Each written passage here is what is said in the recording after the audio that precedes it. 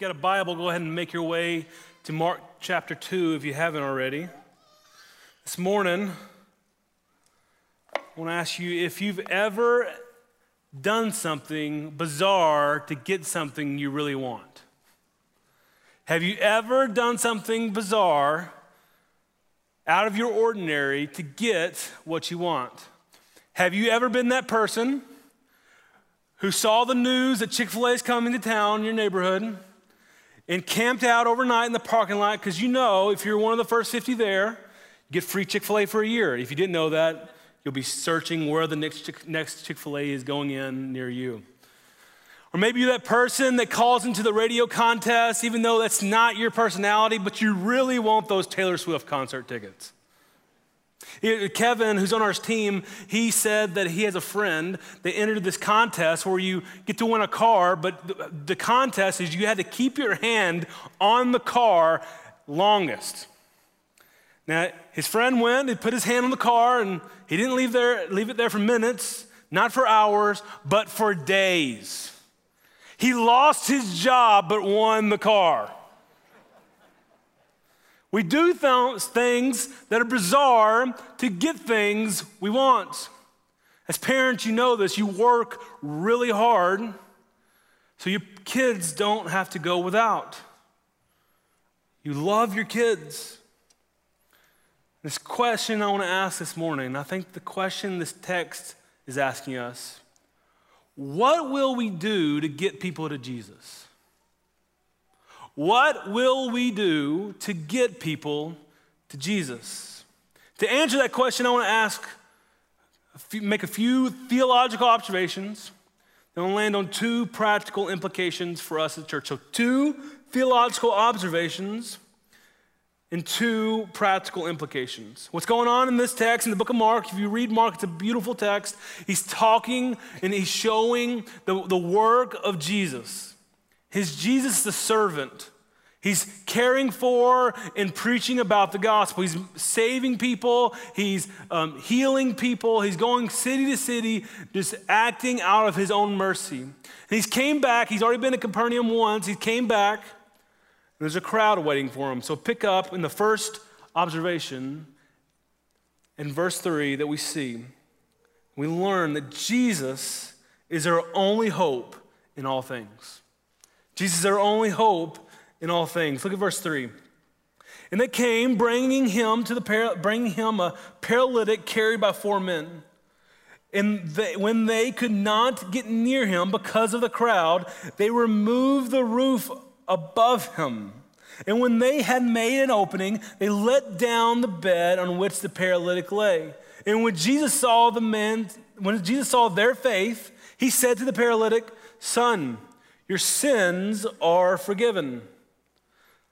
So these friends have a friend that's a paralytic. He's paralyzed. It seems like he can't even walk or can't even use his hands or his feet. He's laying on a bed. And they heard Jesus was coming to town. And they needed to get their friend to Jesus. My guess is that this friend and the friends around him have exhausted all their resources. They've been to the doctors. They've prayed to other gods. They've been told there's no medicine for this. There's no way you cannot be paralyzed. And then the news starts to begin to spread about this guy named Jesus. And Jesus had healed the demonic plagued men. He's been healing the blind. He's been doing miraculous works. And when they hear of this guy named Jesus, they say, when is he coming back? And he shows up and these friends gather around their paralytic friend and they put him on a mat and they start to carry him over the hill and they get over the hill and they see the house. And you imagine their emotions when they see the house. All they see is that it's packed to the gills. There's people standing outside listening from afar so they can hear Jesus. There's no way to get in. There's no way to get to Jesus. I can imagine the hopelessness that creeped into the paralytic soul. I mean, I've been trying so hard to get rid of this disease. I've been trying, I've been praying, I've been doing all I can to be healed from this disease. And these friends thinking, we tried, we're doing our best. But their best didn't stop them. They looked at the house and said, we're getting this guy to Jesus. They knew this singular truth, that Jesus was their friend's only hope. Jesus was their friend's only hope. And they get to this house, they climb up on the roof, and they cut a hole in the ceiling. I cannot emphasize that enough. If you're familiar with this passage, don't let it pass you. They cut a hole in the ceiling. Could you imagine being in a small group? You're doing your Bible study, and just drywall starts falling from the ceiling, and all of a sudden there's 4 faces looking down at you. You're looking up at them. I mean, as a preacher, babies aren't distracting while we preach, but this might be distracting to be able to preach the Bible. They knew they had to get to Jesus. No matter what it cost, they had to get to Jesus. And you may be resonating today with this paralytic. You have physical ailments that have caused you so much pain. You have that relationship that doesn't seem to be on the mend. You're tired of having to worry about this pandemic. You're ready for Jesus to end it. And your hope meter keeps dwindling down. May I remind you this morning that Jesus still is our only hope. He is our hope and foundation. When we go to Jesus, we never get stiff-armed. There's always room. He's not only our only hope for our diseases and our ailments, he's our only hope for our sin. When they lower him down, Jesus doesn't say, you're healed. Jesus looks at him and says, your sins are forgiven. I don't know if this is you, but if I'm that paralytic and I'm being lowered down, I'm laying on the floor of this house, everybody's looking down on me, still in amazement of this scene, I'm just waiting for him to heal me, and he says to me, your sins are forgiven. Like, cool, Jesus, but I'm still paralyzed. What he didn't know, but Jesus did know, is that his paralyzation, him being a paralytic, was not his biggest problem. His sin was his biggest problem. And that doesn't diminish that he still has illness. He still is a paralytic. Jesus cares about him being paralyzed because he heals him. He tells him later, get up and walk. But Jesus cares about more than just our physical suffering. Jesus cares about our eternal suffering. Jesus doesn't just want our life to get better. He wants to have life with us. Yes, friend, the God of this universe, the creator of our world, doesn't just want to be our genie. He wants to be our king. He wants to have life with you and me. Isn't that amazing that Jesus doesn't just want to fix our problems. He wants to have nearness with us. He wants to know our life. He wants to sit with us in the morning as we just gaze upon his beauty. He's not just some miracle worker. He's our king. Maybe that's you this morning. Maybe you're here or you're watching this morning because you've exhausted all the options. Your hope meter is at rock bottom. You do not know where to go. Jesus hasn't moved. He's still there for you. He's still got you. And maybe you're not a Christian today and you've exhausted those resources and you're just checking this out to see another source. And I want to tell you, if you put your faith in Jesus today, he'll have you. Turn from your kingship of yourself, turn from your pride of yourself, and turn toward Jesus. He'll have you right now. Tell Jesus, Lord, I know I have problems. I know I have sins. I know I have issues in my life. I know I've made mistakes. But I give all that to you. He'll not tell you to fill out a form. He'll not tell you to walk through a checklist. He'll tell you, come to me, I'll have you. That's the gospel. These friends knew that Jesus was their only hope, which leads us to our second theological observation from this text, that Jesus is not just our only hope in all things. Jesus is sovereign over all things. Look at verse 6. Why does this man speak like that? He's blaspheming. Who can forgive sins but God alone? And immediately Jesus, perceiving in his spirit that they thus questioned within themselves, said to them, why do you question these things in your heart? Which is easier to say to the paralytic, your sins are forgiven? Or to say, rise, take up your bed and walk? But so you may know, I love the savage line from Jesus. Just so you know, the Son of Man has authority on earth to forgive sins. And he says to the paralytic, I say to you, rise, pick up your bed and go home. You can imagine, first of all, how mad these Pharisees were by their sermon being interrupted by a guy coming through the roof. They probably said to themselves, they should have showed up on time like we did. Who are these guys? I got here on time. I registered for the service.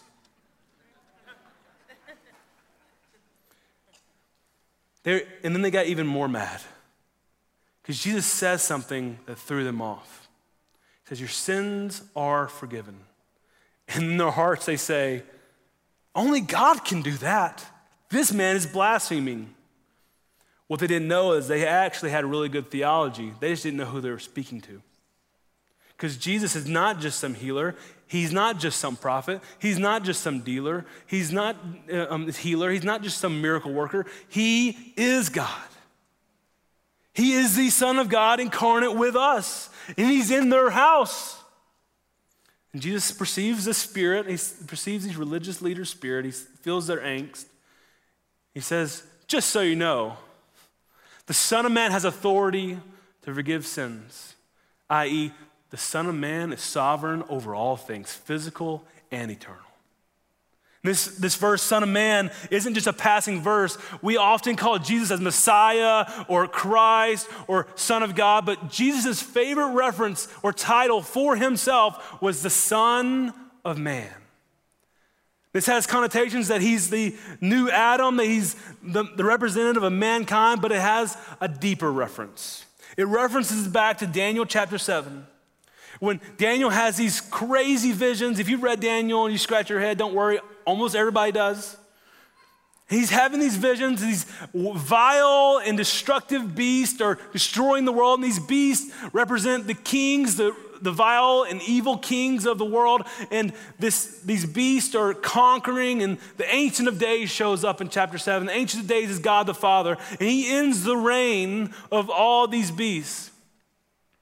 And after he ends the reign, Daniel has another dream. Pick up and listen to verse 13 and 14, Daniel chapter 7.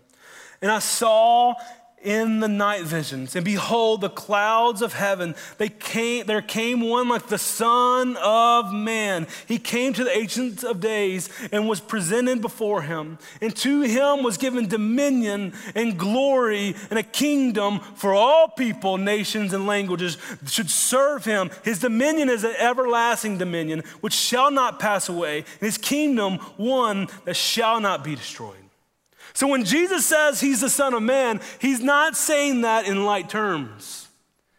He's saying, I came to bring a new kingdom, a new world, one that is never ending and everlasting, one where everybody's healed and everybody's forgiven.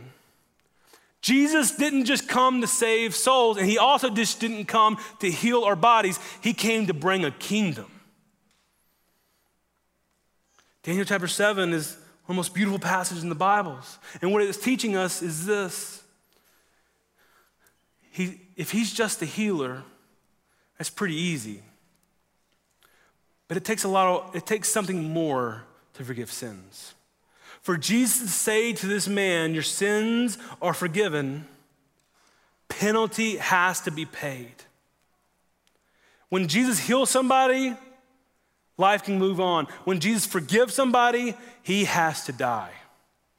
And that's exactly what he did, didn't he? He forgives and he forgives and he forgives. And on that cross, that paralytic sin was paid for. You and I's sin were paid for. You know, the Son of Man was buried, and then on the third day, the Son of Man rose up, didn't he? He rose from the grave, and he proved that Daniel 7 is true. My kingdom is not going to end. And one day, the same Son of Man that rose from the grave, that Son of Man is going to crack the sky like these guys cracked the roof. And when he comes down into our world, we're not going to heal him, but he is going to heal us. I can't wait for that day when we don't have to worry about paralytics anymore. We don't have to worry about cancer anymore. We don't have to worry about wheelchairs and crutches. We don't have to worry about surgeries and diseases. We don't have to worry about stupid masks to wear. That day can't come sooner. I can't wait. Can't wait to not have to worry about winter for my joints to ache in my body, do all the surgeries I've had. Can't wait to not have to worry about only living with one kidney. Can't wait to stop going to funerals. Jesus is coming back. The Son of Man didn't just come, he's returning. Johnny Erickson Tada, some of you may be familiar with, he's a faithful woman of God, lived most of her life as a quadriplegic, suffering, but joyfully. And she says this about her experience as a paralytic and when she meets Jesus. She says, I sure hope I can bring this wheelchair to heaven. Now, I know that's not theologically correct, but I hope to bring it and put it in a little corner of heaven. Then as my new, perfect, glorified body, standing grateful on grateful legs, I'll stand next to my Savior, holding his nail-pierced hands. I'll say, thank you, Jesus. He'll know what I mean because he knows me. He'll recognize me from the fellowship we're now sharing in his suffering. And I will say, Jesus, do you see that wheelchair? You were right when you said the world would bring us trouble, because that thing was a lot of trouble. But the weaker I was in that thing, the harder I leaned on you. And the harder I leaned on you, the stronger I discovered you to be. It would have never happened had you not given me the bruising and the blessing of that wheelchair. Then the real ticker tape parade of praise would begin. All the earth would join in the party. And at that point, Christ will open up our eyes to the great fountain of joy in his heart for us beyond all that we've ever experienced on earth.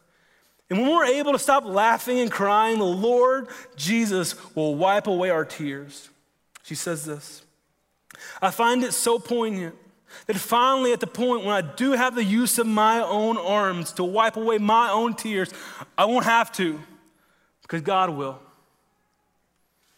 There's coming a day that we don't have to worry about any physical ailment. We don't have to stress about how our kids are doing.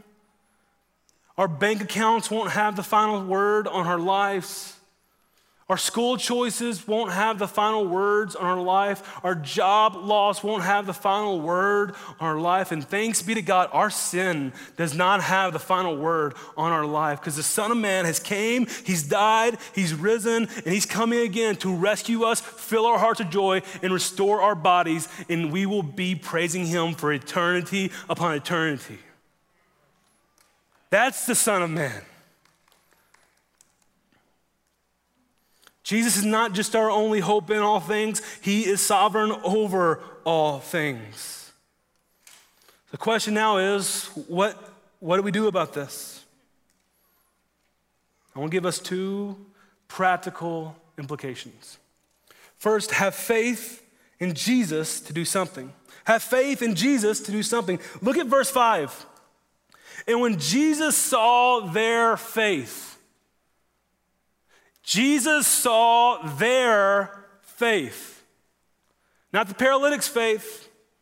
He's looking through the roof. He sees faces looking down at him. He saw their faith.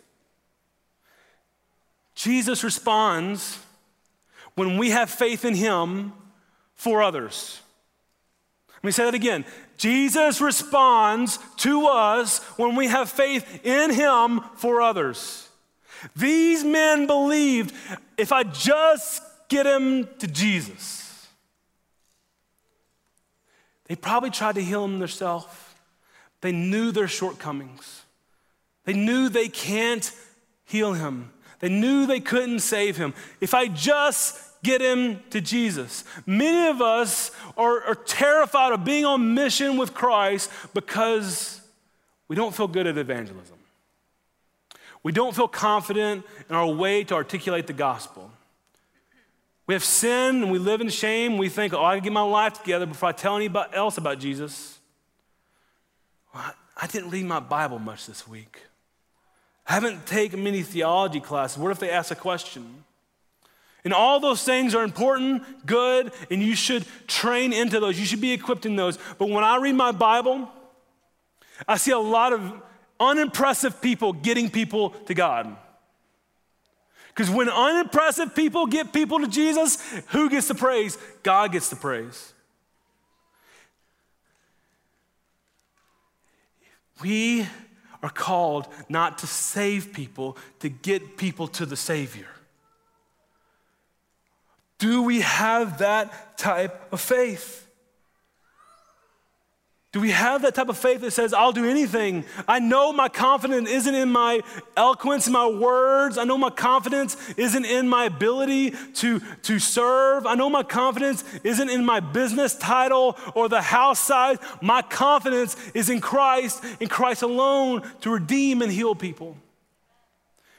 So I'm urging you, College Park, to pray earnestly, scary prayers, and practice mission that may be scary for you.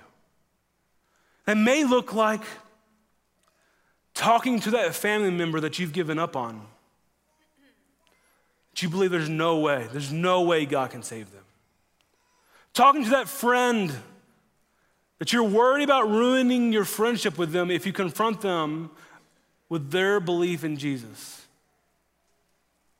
Parents, are you living by faith in your parenting or manipulating your kids through fear?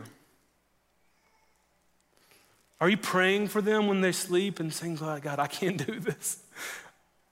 You can't do it. You can't. God can, though. Have you given up on that wayward child?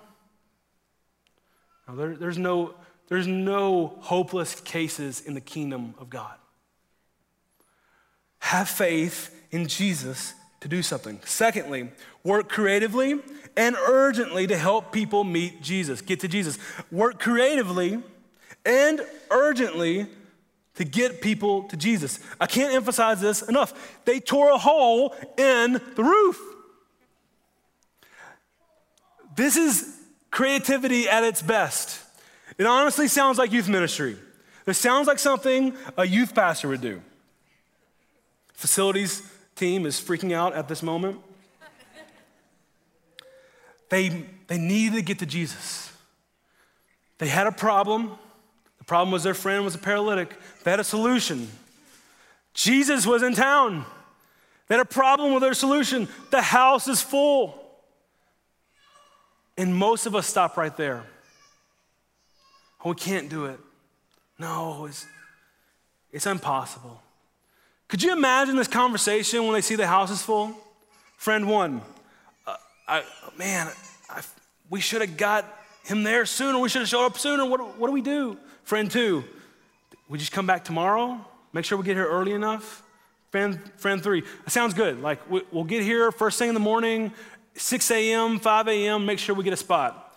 Friend four, hear me out. What if we cut a hole in the roof? Sounds good, let's do it. Let's go to the house, cut a hole in the roof. This is creativity. Creativity is not to be unique. When we hear creativity, we often think it's flashy, cool, make sure to have cool Instagram posts. And if that's you, that's awesome. But the goal of creativity is mission. The goal of creativity is to get people to Jesus. That's why I love College Park Church. We know it's hard to reach unreached people groups, so we have thought of creative ways to partner with ministries in unreached people groups, send people to unreached people groups to do creative things to help people get to Jesus. So we build hospitals, we translate Bibles, we serve in different communities to try to get them to Jesus. We partner with ministries in Brookside and throughout our city to build bridges that can bear the weight of truth. That's creativity. We plant churches throughout our city, like partnering with the YMCA, because we want to see people get to Jesus. That's creativity. Through this pandemic, we've tried to reach people and serve people through virtual and in-person means. That's creativity.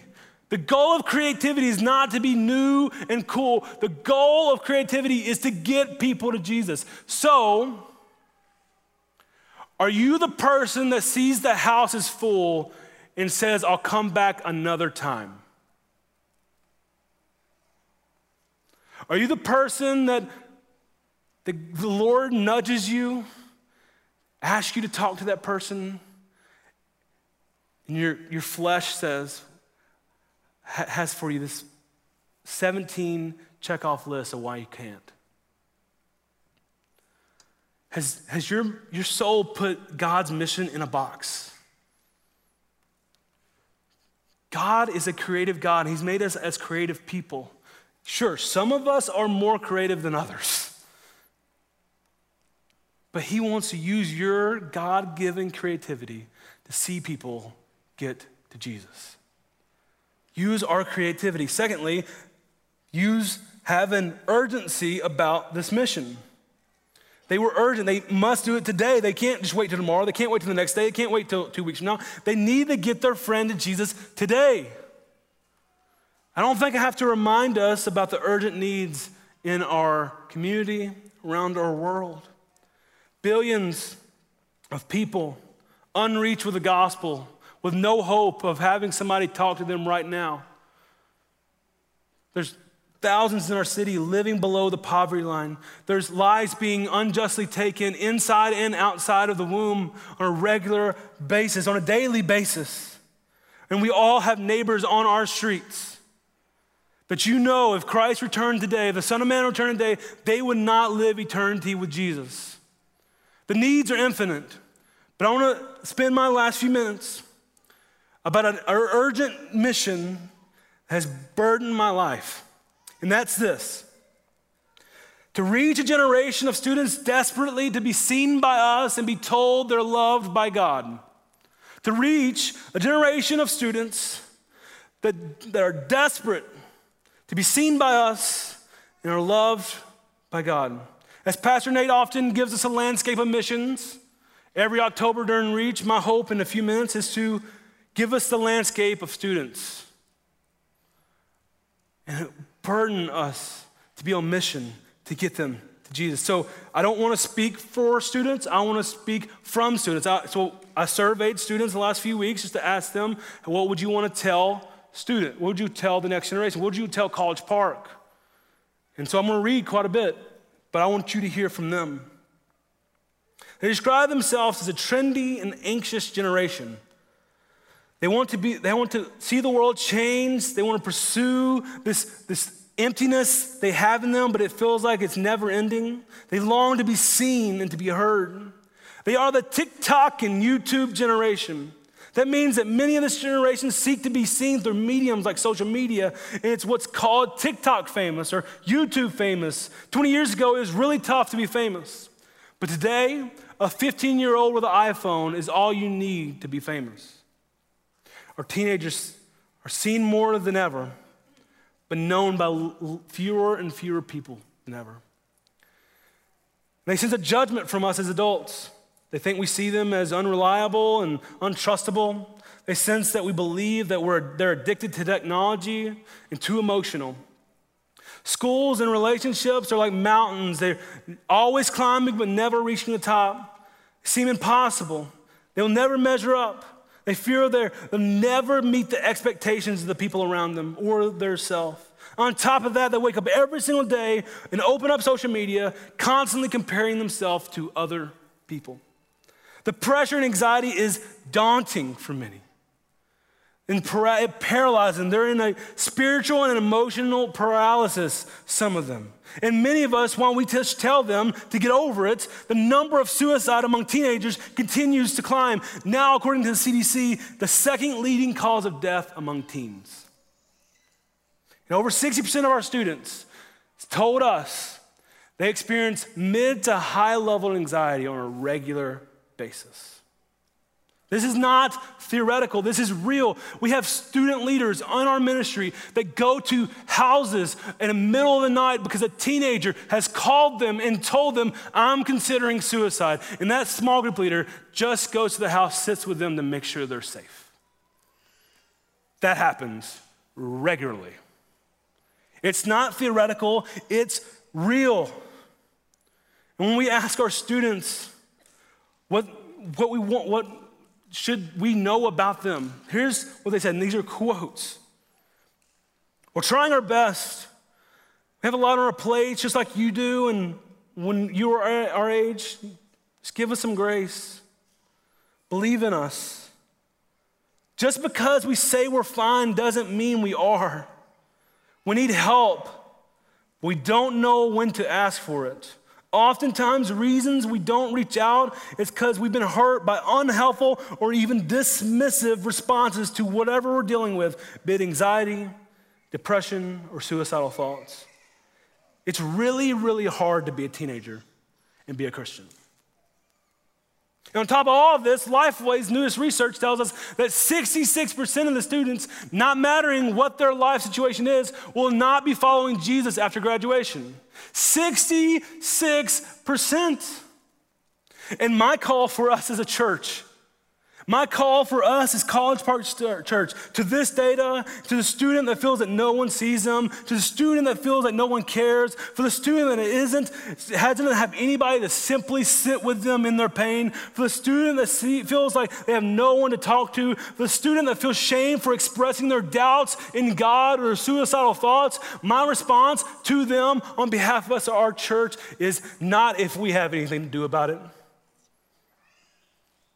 I want to call us as a church for student ministry to not just be something we do, but a mission we're on. And this mission is urgent. Let us not be the religious leaders on the inside of the house more concerned about the hole in the roof than the person coming to Jesus. Let us not be the people inside the house telling the students to get off the lawn. Let us not be the people inside the house telling them to get there on time next time like we did. Let's be a church that says this mission is important. And it doesn't take rocket science. When we ask them what makes you feel cared and loved for, they didn't say Six Flags. They didn't say all these fancy, new, creative things. They said this: when someone listens to me, when I go to youth group and I'm greeted by many people who genuinely care how I'm doing, when someone just simply checks in on me, I'm convinced rising before us is not a degraded, crazy, sinful, gonna ruin the world in the future generation. I believe before us we have a generation that will change this world in a good way. I've seen it, I've seen them do it, I've seen them work. I've seen students go over their friend's house the day they had surgery and spend the night with them on a futon and care for them in the middle of the night and go to work the next morning at 6 a.m. That happened this week. That's the next generation. This mission is urgent. And parents, the weight of this is not lost on me for you. You're juggling life and walking a tightrope. You don't understand what your student's going through. You don't get it. You don't see their life, and it's very confusing. And at the same time, you're trying to care for them. You have your own struggles in yourself. You have your own struggles at work. You have your own sin you're dealing through. You have your own marriage you're fighting for. And that's why you're not called to parent alone. The church is called to raise up the next generation from birth to eternity. So maybe God is inviting you to step into this mission. Maybe it's simply when you're in the atrium and you see a teenager, asking them how they're doing. You don't know their name. You don't know what they're going through. You don't know what their life's like, but you still ask how they're doing. Maybe you're in a small group and your small group leader or somebody in your small group has kids or teenagers. You can say to that parent, hey, I can't commit to a lot, but I would like just to be another spiritual influence for your kid. I'd like to pray for them. Let's just ask them how they're doing. Maybe get coffee every once in a while. Or maybe I've convinced you need to join the team on student ministries. Maybe you can't serve every Sunday night. We'd love for you to be a small group leader or serving on Sunday night. But maybe you say, I just want to be and help students. We're launching a new ministry, new creative ways to help serve students through counseling and discipleship. Say, student calls us and says, I need somebody to talk to. A parent calls us, I need somebody to talk to, but they can't make it Sunday night, or they don't want to talk about it in a big setting like that. We're creating a counseling ministry that students can fill out this form and they can get help immediately. And to do that, we need people. We need an army of people that says, when we call them, hey, this girl their parents are going through a divorce. They just need somebody to talk to. Hey, this kid just got baptized and would like to talk to somebody about how to follow Jesus. That could be you. So if that's you, if God is inviting you into that, you can go to yourchurch.com/students, and there's a form on there you can fill out. And that form doesn't make you a leader, it just invites you into the process. I believe helping students is one of the most joyful, encouraging, rewarding parts of the things I've ever done in my life. I can't wait for 10 to 15 years from now and see what the church looks like. Because we as a church decided that this isn't just something we do. This is a mission we're on. So I ask you again, church, what will you do to get people to Jesus? Or more precisely, what are we willing to do to get the next generation to Jesus? Let's pray. Father, I love you. Thank you for not letting barriers keep us from you. Thank you for the people in our lives that tore roofs off to get us to Jesus. Well, I can't wait for you to come back.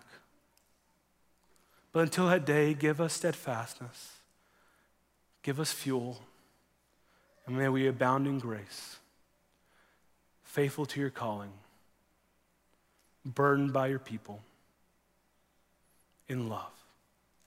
Praise in Christ's name, amen.